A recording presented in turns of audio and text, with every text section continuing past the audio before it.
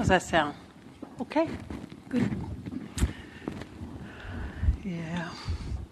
I have to wait till the very last minute to come in to give a talk. I don't know why, but I always get nervous, scared. So I asked Mary Oliver if she would come give this talk with me, and she agreed. And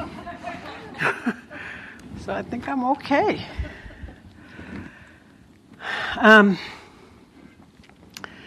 Let me start with a poem.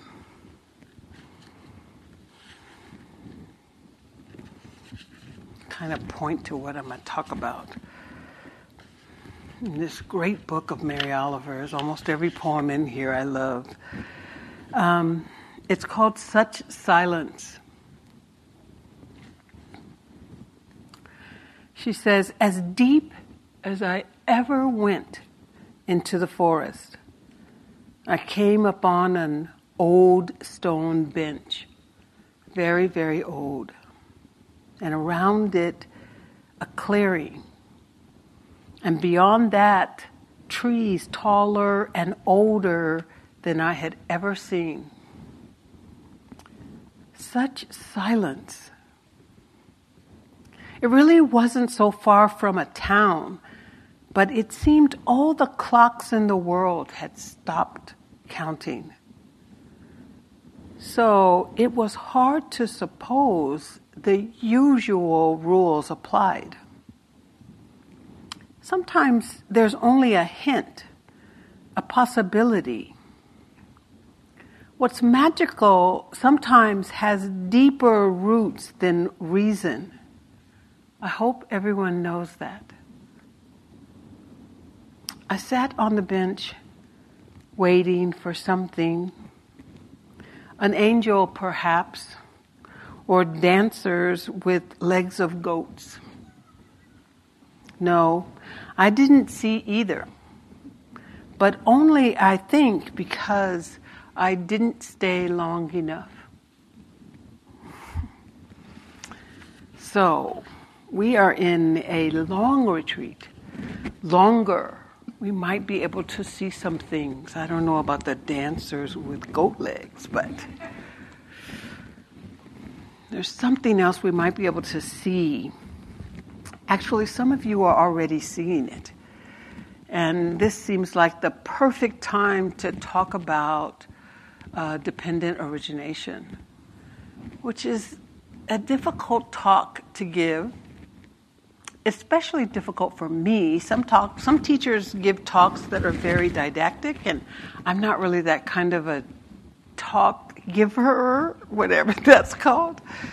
So something like dependent origination can get a little too detail-y, a little too complex, and I can lose my way in it. And it's also because dependent origination, the way the Buddha expressed it, goes against everything we think we are. Everything we know about ourselves. It goes against the grain on a lot of how we think and how we put things together. And so even though it is something that intellectually we can talk about, but intellectually doesn't make sense, I love it. Love it, love it, love it. Because I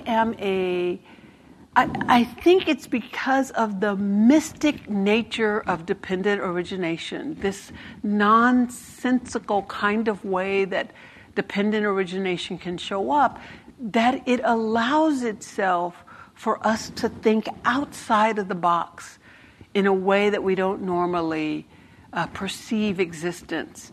And there's enough stillness, I think, time that we've been together in the practice that you can begin to see some things that you may never have seen before. You may begin to see some things about not so much who you are, but who we are as human beings. And this is what I think dependent origination points to. Ajahn Buddhadasa he calls the wisdom of dependent origination unconcoctable. It is a unconcoctability, he says. And there's actually a Pali word. I don't know if I pronounce it right. It's called atamayata, something like that. That word means it's neither a positive nor a negative concocted understanding. You can't concoct it as something positive. Oh, I know dependent origination and this is what it is, some positive thing. And you can't concoct it into something negative. It just has no, it's void of either way. But it is significant because upon Buddha's awakening, what he saw was dependent origination and the Four Noble Truths. And when he went to talk to the people who had left him because they thought he had lost his practice, what he shared with them was dependent origination and the Four Noble Truths. So what he said was he saw something that he had not seen before. This seems kind of mysterious. There's a mystery about it. And there's a way that we can let the mystery itself point us.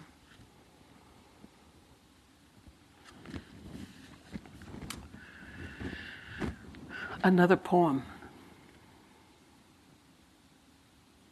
You might see an angel anytime and anywhere. Of course, you have to open your eyes to a kind of second level, but it's not really hard. The whole business of what's reality and what isn't hasn't never been solved and probably never will be. So I don't care to be too definite about anything. I have a lot of edges called perhaps, and almost nothing you can call certainty. For myself, but not for other people. That's a place you just can't get into, not entirely anyway, other people's heads. I'll leave you with this. I don't care how many angels can dance on the head of a pin. It's enough to know that for some people, they exist and that they dance. So in a way, this is kind of the place that the Buddha was in when he was talking about dependent origination to me. He stepped into a world that was very much, as Bhante kind of talked about, very much rooted in an absolute understanding of things. And you don't even have to go to the Upanishad so much. When we stepped into this retreat, on day one, we were all absolutely thinking about certain things a certain way. You kind of know who you are, you know who your people are, you know where you come from, you know what you're going to do, you got your whole retreat planned out for you. It's pretty much we knew. And then you get into these places and you're like, nothing is turning out the way I wanted it to be. It's not happening the way I thought it was going to be. Something's wrong. And so he stepped into a world of absoluteness. And in that world of absoluteness, he brought in something completely different. So at its core, dependent origination is about these 12 links. They're called links. 12 aspects, I guess you could call it, that bound us to suffering. And probably a better way to think of it is chains us to suffering, traps us in suffering. It's in this cyclical nature of what's called samsara. I'm going to give you the 12 links here. There's this, begins with this idea of ignorance, meaning I think of that ignorance as unmindful. You don't even know what's happening. You're just kind of going through the motions. you're actually, if you think about it, we're pulling out ignorance, but you're actually continuing from before into ignorance. And we have this not paying attention. And it leads into mental formations, these sankharas, these kind of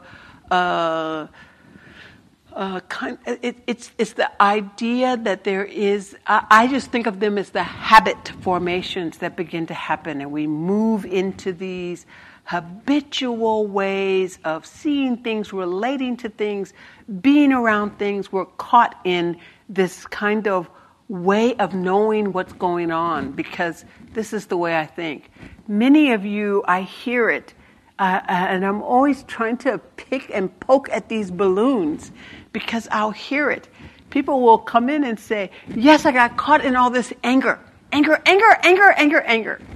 knowing anger as I do, a lot of times you're not caught in anger. You're caught in energy. But without seeing that this is energy moving in the body, moving in your space, your ordinary mind just picks up that energy and does these habitual thinkings, thoughts that we normally think. So this ignorance without seeing turns into this habitual way of relating to life. And in that, there is this consciousness that begins to form.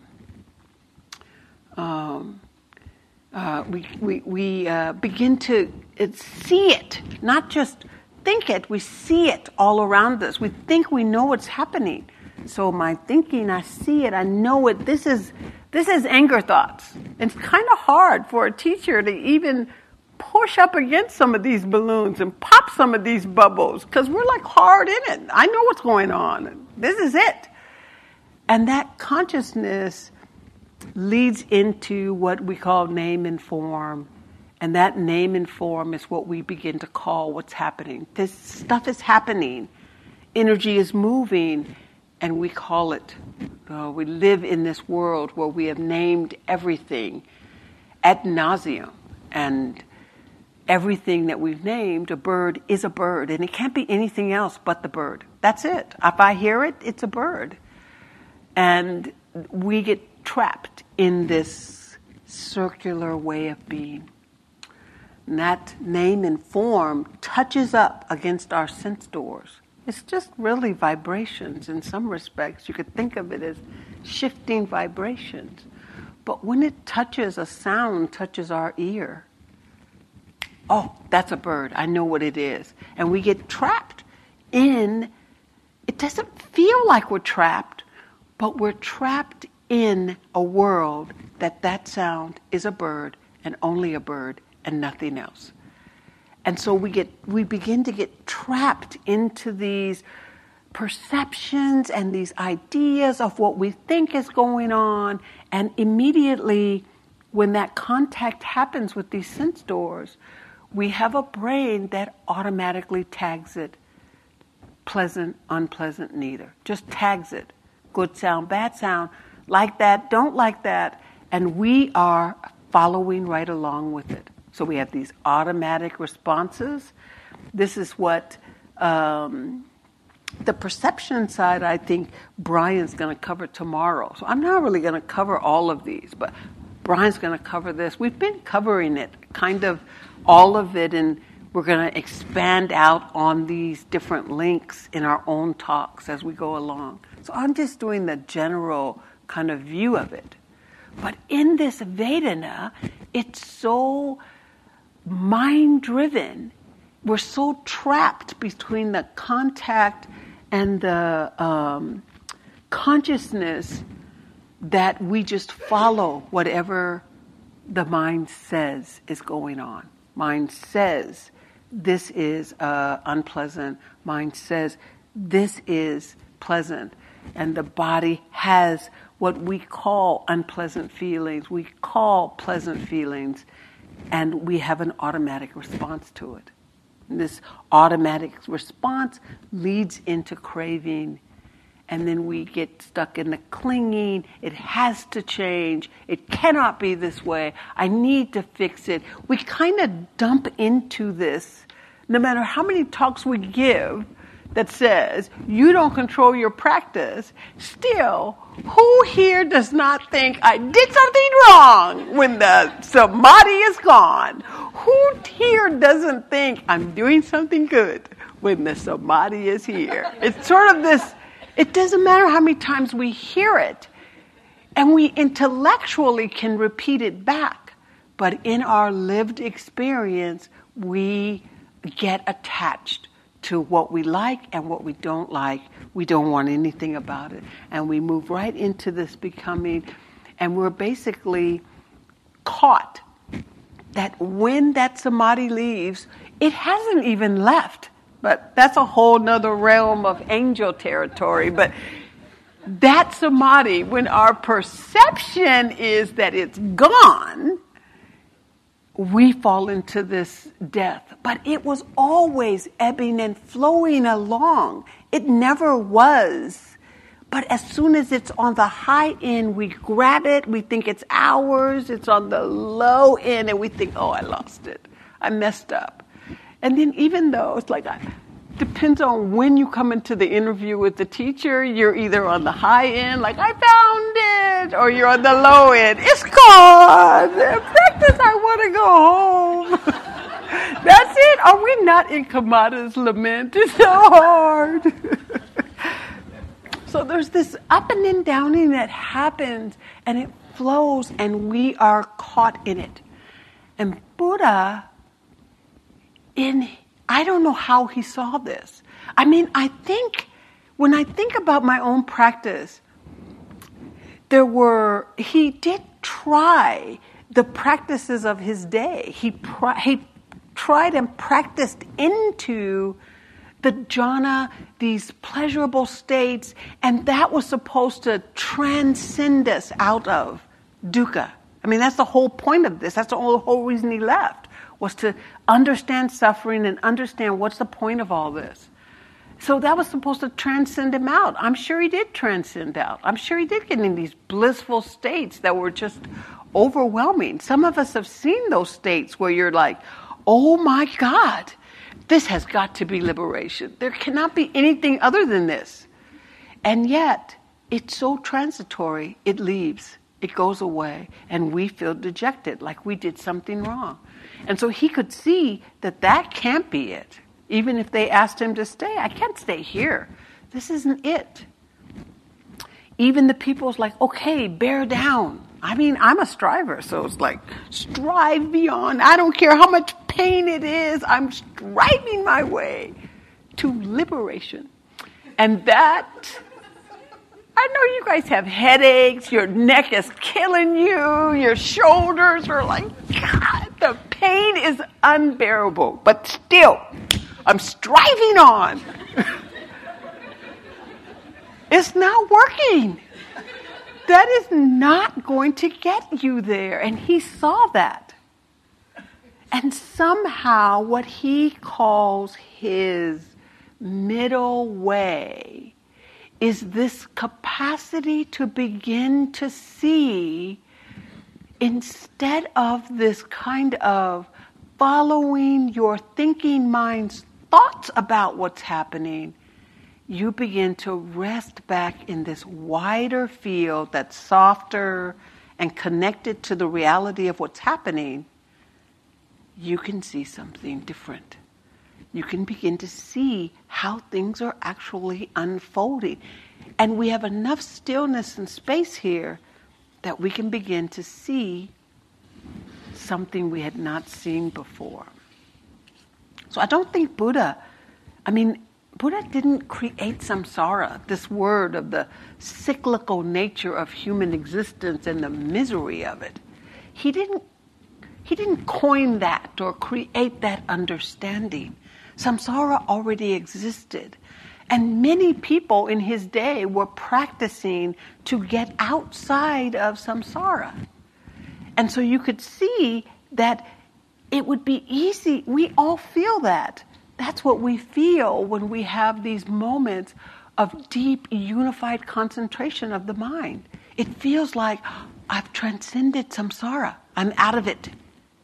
Or if you just bear with the pain, you think that eventually I'm going to cut through this samsara and I'm going to be on the other end of it. And he saw that way that we get trapped in those two mind states, and neither one of them work. You are still in the samsara when you are attached to that bliss, and you are still in the samsara if you're not recognizing this constant pain is not getting you anywhere. That middle ground is what I think of as dependent origination. This is what we're seeing. And it begins with suffering, the recognition of it, what Shelley was talking about. It begins with this ability to see something is amiss here, or seeing when I am in that bliss, am I leaning into it, like Rebecca was talking about. Instead, we want to have this more relaxed, present moment awareness. And so I've always looked at dependent origination in threes instead of the 12 links, and it always helped me. So this is the way I want to talk a little bit about it. We take this ignorant side. It's this side that is this interweaving between our ignorance of not knowing sankharas, these kind of habit ways of just relating to moments and times, our consciousness and the name and form, this knowing of stuff. This knowing of stuff. So here we are, think about it. We are sitting in silence for 45 minutes, an hour, hour and a half. You have no idea where the mind can go. No idea where it can go. You don't even want to know where the mind can go, because if you follow the mind in its own way, you can see something you haven't seen before. But if you control where the mind goes, where do you think it's going to go? Wherever you thought it of before. Whatever you know, that's as far as it's going. So the idea of awakening is not possible if the only way to awaken is the mind you already know. Because you've already seen it.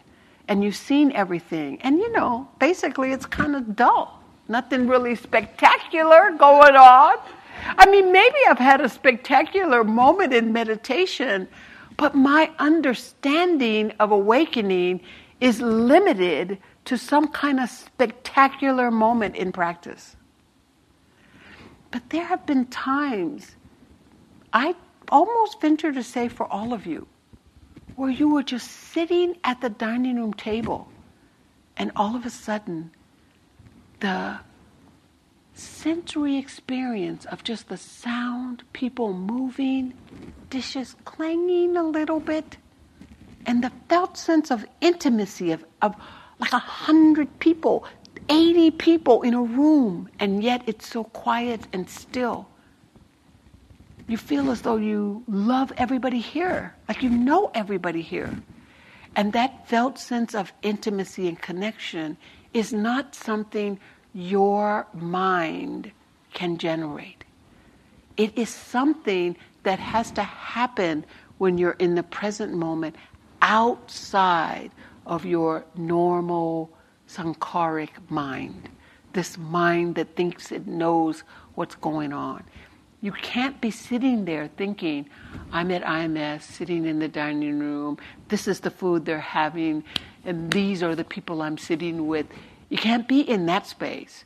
You have to be in a space that's just mysterious, open to whatever's happening. It's all good. It's okay. Don't know anything, but it is real. So this ignorant side, when we are unmindful, we're not paying attention to what's going on. We're in what I would call this pre-awareness, pre-action. And it's hardwired to be trapped in the pushing and pulling of don't like, don't like. ignore everything else. That ordinary mind would not pay attention to the beauty of being in the dining hall in that pristine moment. It would be too boring. Nothing's happening. Nothing's going on.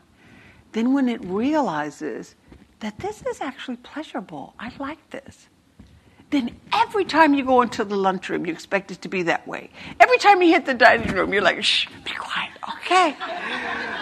Just going to let the symphony of the sounds, and it sounds clangy, it's not working, people are bumping, it's not what it was. And it's because in that moment, it wasn't this ordinary mind's grasping, trying to make it something. It was learning how to rest in this unknown, rest in the mysterious of this magical present moment. So we use mindfulness to bring us, to cut through that ignorance. We use the mindfulness to kind of cut through it. The mindfulness itself is constantly bringing us into this moment. And the more continuously we keep employing this mindfulness, not as a kind of a forced duty, got to do this, but more as it's going to be the mindfulness that's going to help me relax and step into that mystery. It's the mindfulness that's actually the gift to help me just be here. So it's not duty or force. It's more of the way you would gently take care of an infant. Not because of duty or force, but because you take care, mindfully doing their little shoes or their clothes on, not because you have to, unless you're a pediatric nurse. They don't have they're like whipping them about. Not that. It's like a new parent, that level of, woo, very nice and gentle. And that kind of kindness we're cultivating in metta. We're cultivating intentionally this metta version of kindness so we can actually be with a moment with a level of kindness and not caught in trying to force it to be what we think it should be. That's all we need to see that ignorance. So then there's this, let me see if I thought, yes, I had a poem from Mary. I knew Mary was going to help me along here. So this is called The Wasp. I love this poem. She says, why the wasp was on my bed, I didn't know. Why I was in the bed, I did know. Why there wasn't room for both of us, I didn't know. I watched it idly. Idleness can be a form of dying. I did know that. The wasp didn't communicate how it felt, but it did look confused on the white sheets as though it had landed somewhere in the Arctic. And it did flick its wings when I raised my legs, causing an upheaval. I didn't want to be lying there. I didn't want to be going in that direction. And so I say, it was a gift when it rose into the air and, as wasps do, expressed itself in a sudden and well-aimed motion. Almost delicious was its deep, inflexible sting. And this is where I think we move into the second part of this dependent origination. Because when we are not in mindfulness and we are in this ignorance, then these next 4 links, the sense doors, the contact, the feeling tones, and this craving begin to intersect with each other in what I would call the kama section. It's It's the karma, the action that's actually happening. Ignorance leads into this action, and it deals with our current situation, understanding. In some respects, I think of the ignorant side as past understanding that floods its way into our current moment. Now we're in this current moment in the karma of what's happening right now, and it plays out according to our level of ignorance or mindfulness. If we are ignorant, then as soon as an unpleasant feeling tone, as soon as a contact hits our sense door, even our thoughts, some energy shifts, and we have a thought, and as soon as that contact hits that thought, the mind can take us up into that thought, and we are off and gone to the races. And we don't even know. We start feeling unpleasant. We start having all these responses. Now I want the thoughts to go away. And there's all of this upheaval that begins to happen. And it's all very automatic. Very much just a part of who we are as human beings. So this mindfulness is about learning to bring our attention into the present moment. We don't care what's happening. I mean, I know that there's a sense that we should be in this, ever-growing sense of peacefulness. I had that same energy whenever I go on a retreat. I think I should be growing into peacefulness, coming into my sense of, enlightenment. But it's not like that in reality. It's very up and down, very jolty here and there, peacefulness. There's a kind of a way I've learned to begin to watch the conditions that lead to this moment, that lead to that moment. I care more about the conditions that's going on in a kind of a nerdy way than I care about what's actually happening. I just want to see, if I lost my samadhi, how did that happen? I mean, it wasn't me, so what happened? What changed? What shifted? And in this present moment, you could begin to get very interested, because there is no way to not have the present moment. It's sort of like in the present moment, you can be swept away, or your mindfulness can bring you into this great adventure of investigating what's actually happening. Not investigating on the sense of like a police officer, just a facts ma'am, and writing it all down, but investigating it like closing your eyes and sensing into what's actually happening here. This is like this kind of gentle moving into waters.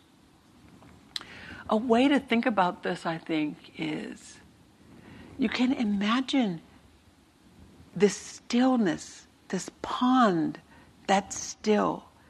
And you can see it, the Gaston Pond sometimes when you walk by. It's like ice, like still, except for the part where the motor is. But you can look a little bit further in and it's like pristine, still. So if you're up against one of the edges, some leaf that has nothing to do with nobody, it's a wind, it's how long it's been hanging on the tree, it's about ready to fall anyway. It could be anything that causes that leaf to just break off. It doesn't have anything to do with you. Leaf falls, bloop, bloop, bloop, bloop, bloop, bloop, touches that pond, and immediately we see the ripple of that leaf and want to smooth the pond back out. Drop down, fix the pond, straighten it all back out. And just creating more mess, more and more ripples, still getting frustrated that our actions are not making it still again. So in a way, in this karma section, this kind of being with the present moment is about learning how to not move against that pleasant, unpleasant, that contact that happens, and steady yourself So when the leaf comes and it falls down, it hits the pond, you are looking at the ripples itself. And you watch the ripples ripple out. And your still pond comes back.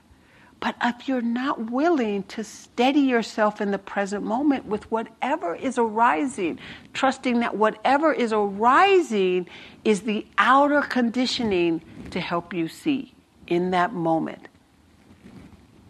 it will ripple out.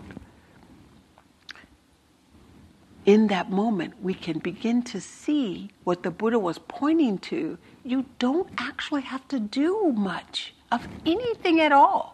It will smooth out. And the stilling begins to happen. It's happened in the center. I know many of you, when you first got here, well, I should say the 3-monthers probably thought, I'll never get still again. It's just going to be terrible. Because there was so much energy that for the 3-monthers who had left a still room, they thought, it's too much. And for those of you that were coming into all that stillness, one of the most difficult thing in a long retreat is coming in as part 2, because you're like so sleepy. It's so still, and it seems like I'll never be able to get my balance in this stillness. I'm it's like so still in here. Let's just go to sleep. And that steadiness practice, you begin to see that all this extra energy, low energy, it just all in its own way magically stills itself out. Not all this efforting that we have to do. This is how I think Mary Oliver is helping me with this. She says, this is her poem, Rumi. When Rumi went into the tavern, I followed. I heard a lot of crazy talk and a lot of wise talk. But the roses wouldn't grow in my hair. When Rumi left the tavern, I followed. I don't mean just to peek at such a famous fellow. Indeed, he was rather ridiculous with his long beard and dusty feet. But I heard less of the crazy talk and a lot more of the wise talk. And I was hopeful enough to keep listening until the day I found myself transformed into an entire garden of roses. So in a way, what I think Mary Oliver is pointing to, what I'm trying to point to, is the point of this present moment practice that we're here is on purpose to be still with whatever is coming up. And the whatever's coming up is really your body trying to help you see where suffering is. So of course there's going to be some suffering. It's showing you where you're suffering, where our habit energies take us places, which leads to this third section here. It's what I call this conditionality. It's the clinging or this attachment, the becoming, the birth, this aging and death. So in this present moment, whatever's happening, we get trapped in that pleasant, unpleasant, I don't like it, pushing it away, that desire, aversion, that energy, we just get stuck, attached to it, wanting to fix it, wanting to make it different, wanting to organize it or whatever. And in that moment, we begin to create this whole self, and that self is moving into just some idea of who we think we are. I hear it in myself. I'm going to use an example of myself, but I hear it in you. This kind of, oh yes, that's my doubting self. Oh, there I go, that's the aversion.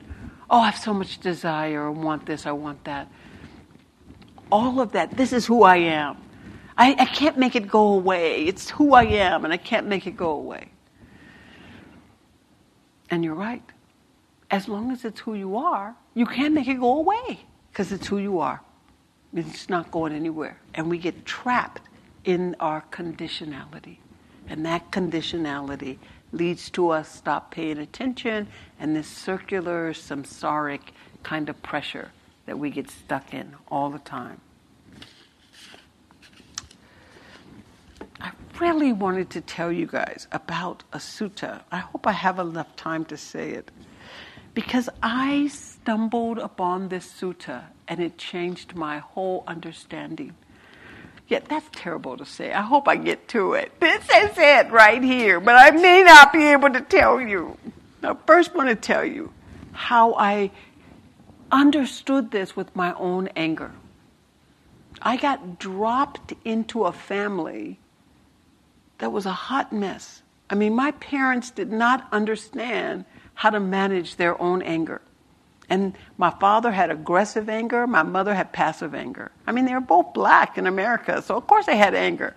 It's just like living with it.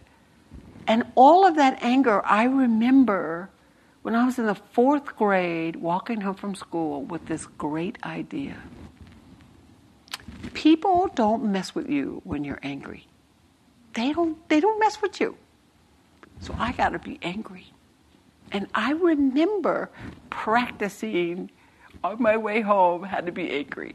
You said, what? I know you aren't talking to me. Oh my God. I can remember practicing being angry because I needed to learn how to be angry. And you can tell my natural constitution is jovial. It's always been that way. But I was living in a world where I thought I had to be angry to get something. It wasn't going to work out right for me if I didn't. And then I spent the next 40 years being angry. But as a kid, it kind of worked out for me. Because my mother didn't want to deal with me when I was angry. My father didn't want to deal with me. They would be like, go to your room. Just don't be around us. And I'm like, and then I would go in, I'd be like, woo! I know what I'm doing. I did not realize that I was reinforcing this mind state that anger is the way to be. Anger is the way to be. Anger is the way to be. And as I got older, now this anger is problematic. I can't stop it. The mind is habitually connected to it. And the slightest thing, my response was going to be anger. Even when I didn't want to be angry anymore, with partners, with kids, it didn't matter. I was always angry. And I became, not just by me, but my family thought of me. This is what I was pointing to with my sister. I was the angry one in my house. And it was who I am. And I remember going to Rodney and saying, I got to work on this anger. He was my teacher at the time. I got to work on this. I almost lost my job several times for getting ready to swing on somebody. So this anger, I got to do something about this. And he said, notice your irritations. I don't get irritated. I'm like, we're talking 0 to 90. There's no irritation. He's thinking, he's twisted. That's not what's happening. But he said, no. He says, yes, you get irritated, Tuere. Find that. Sense that. Right? Because if you go to the anger, you're already on the far side. You're already in your conditionality and you're already moving into ignorance. You're already trapped in the suffering. If you want to begin to see it, it's in the present moment. Steady yourself here and feel into what's happening. And I'm not going to tell you, I saw a lot about my anger, with a lot of stuff. But the one moment when I really begin to realize something's amiss here is I would catch the bus to work. And inevitably, I would run. This is embarrassing. I lived 2.5 blocks from the bus stop. And inevitably, I would have to run that last half a block to catch the bus. And every day, I would see the bus driving by, and I would run, and I would get to the bus stop, and he would drive off, and I was mad, angry, all the way into work, all the way through. I feel sorry for most of the attorneys that had to deal with me because I'm angry at this bus driver. And I wouldn't see it. Day after day after day after day, I would get to the same spot, and there would be the bus driving by. And I would get angry, and I would be angry all the way to work, all morning, never saw it. Never, ever, ever, ever saw it. Until one day I did. I saw myself getting angry. I'm sitting at the bus stop like shaking, and I'm so mad. I'm on the bus angry, and I'm trying to ask myself, why am I so angry? I mean, it's not the bus driver's fault that I keep leaving at the same time. So I thought, okay, I'm just going to leave a little early. Didn't matter how early I got up. It didn't matter what I did. Every single day I would leave at the exact same time. Bus would drive by. This helped me begin to realize something that the Buddha said about this dependent origination. And so what I want you to hear. He said the whole process is without life force. It's void of life force. It's true, unmistakable, unborn, not risen, uncreated, uncompounded, unobstructed, tranquil, fearless, uncontroversible, unexhaustible, and by nature never stilled. So this sankhara is going to keep doing the exact same thing over and over and over because it's not a self. It is a mechanical, habitual thing. And somehow, in my deciding I wanted to be angry, my entire existence is going to help me be angry. Why would it ever change? Why would it ever do something different? And it doesn't matter how I mentally don't want something. It will continue. It will continue. This is why I think Buddha called this the middle way. It will continue. You can beg your mind, please don't do that to me anymore. It'll continue. You already know this. You have begged your mind to please stop talking. Does not stop. It's forever. It will do it forever more, and it will never stop. You'll be on your deathbed.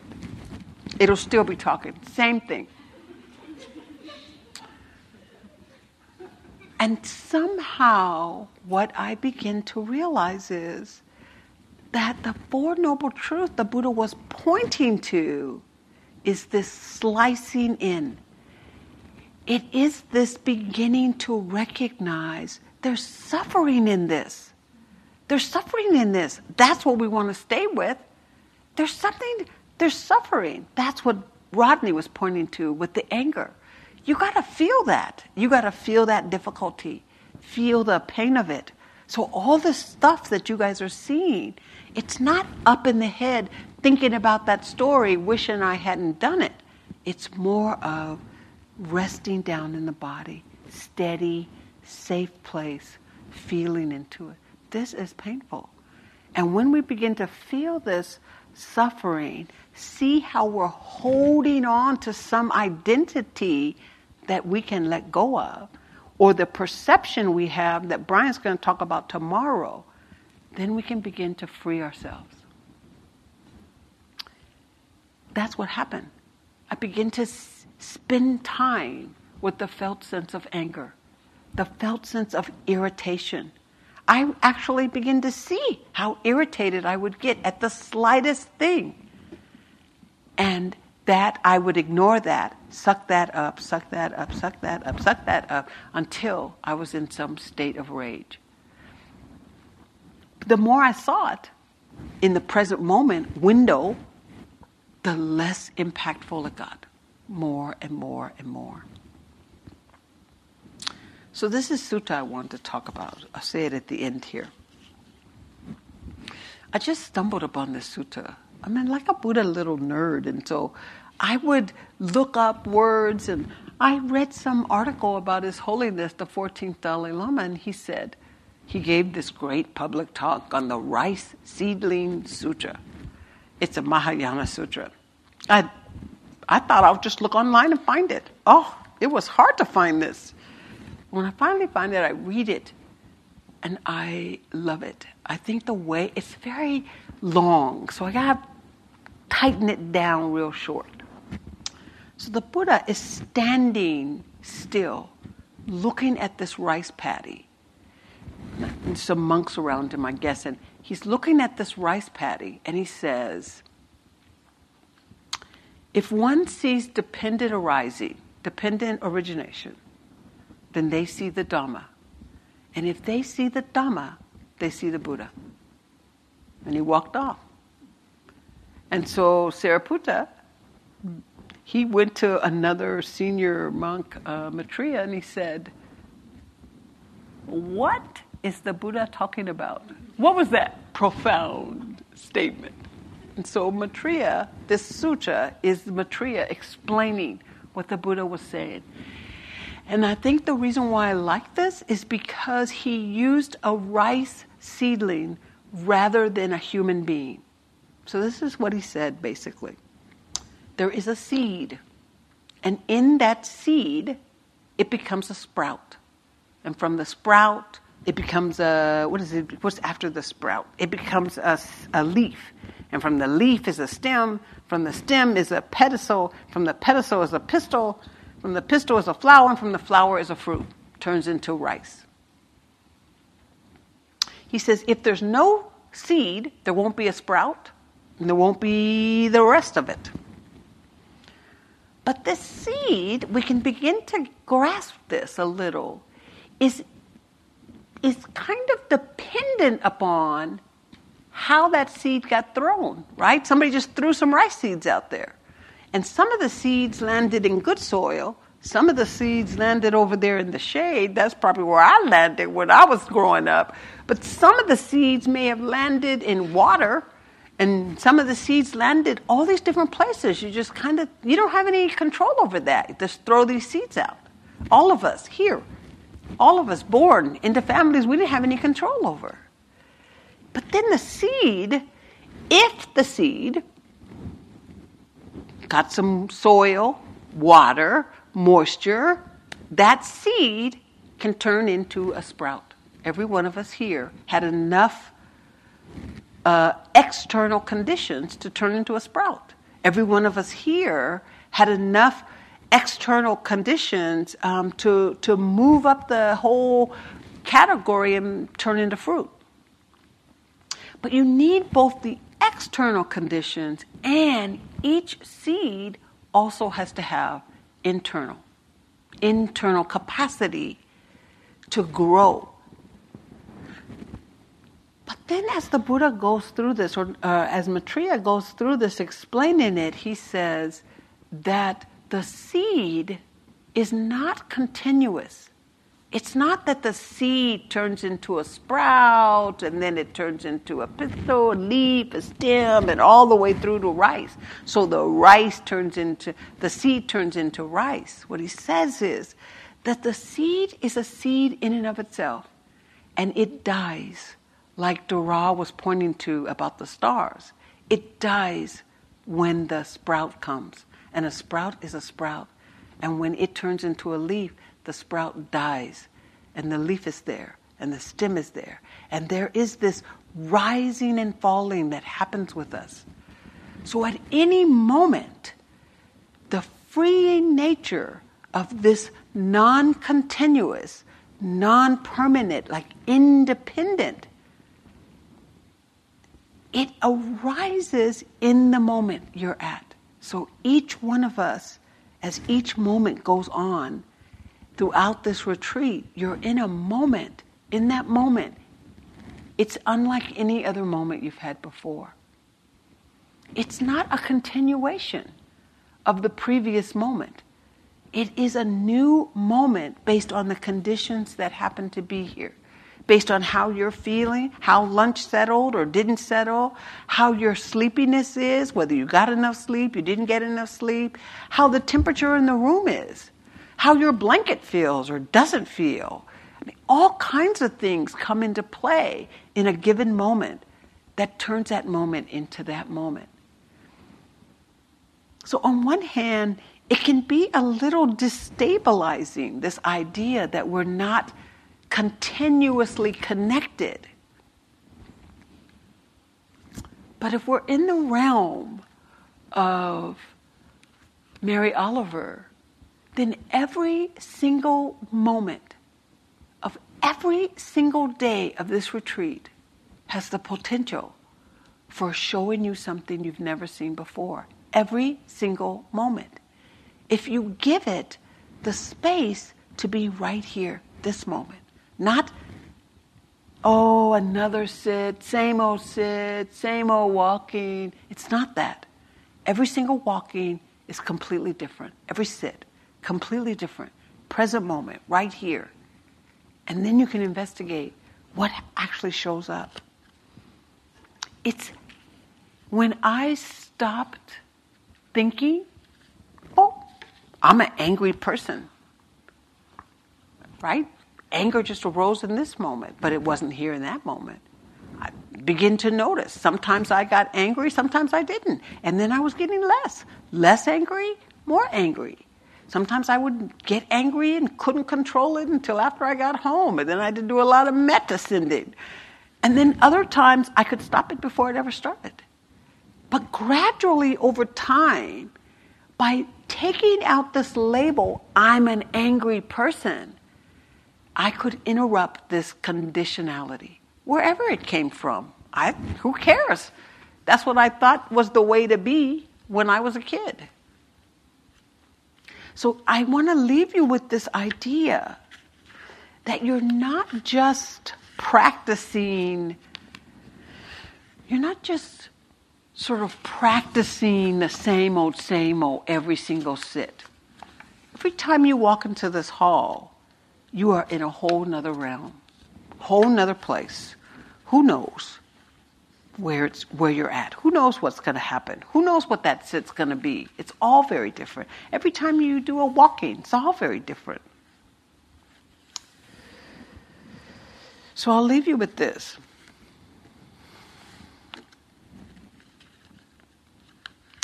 This is my last one. Mary Oliver has a way of just, I don't know. I didn't even like poetry until I found Mary Oliver. And then I'm like, God, this is the way I think a poet is supposed to be. But this is the last poem I want to read of hers. It says, it's called Forgive Me.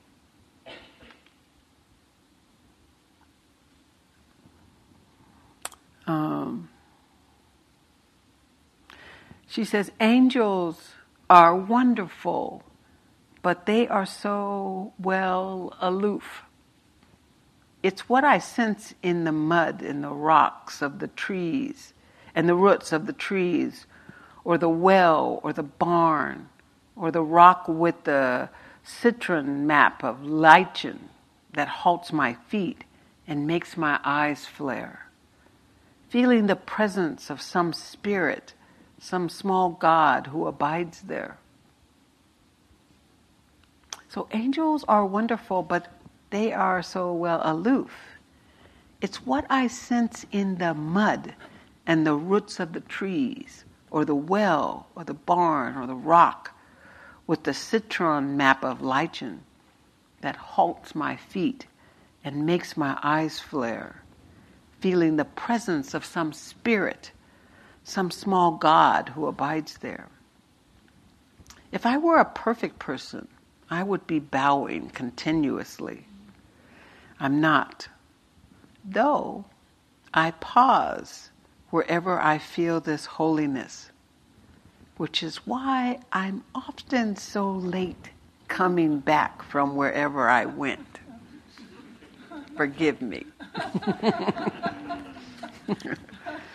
Let's just take a moment.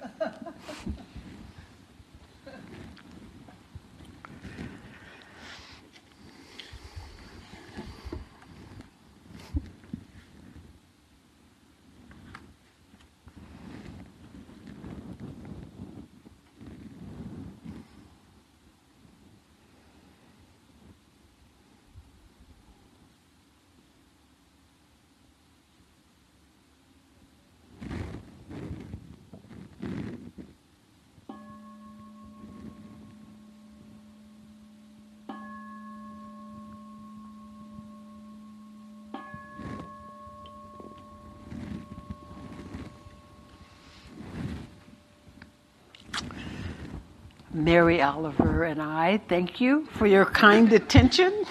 And we will come back and after some walking and have a sit with chanting.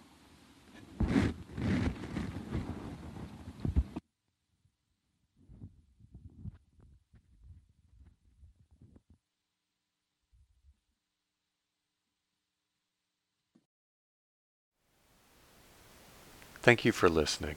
To learn how you can support the teachers and Dharma Seed, please visit dharmaseed.org/donate.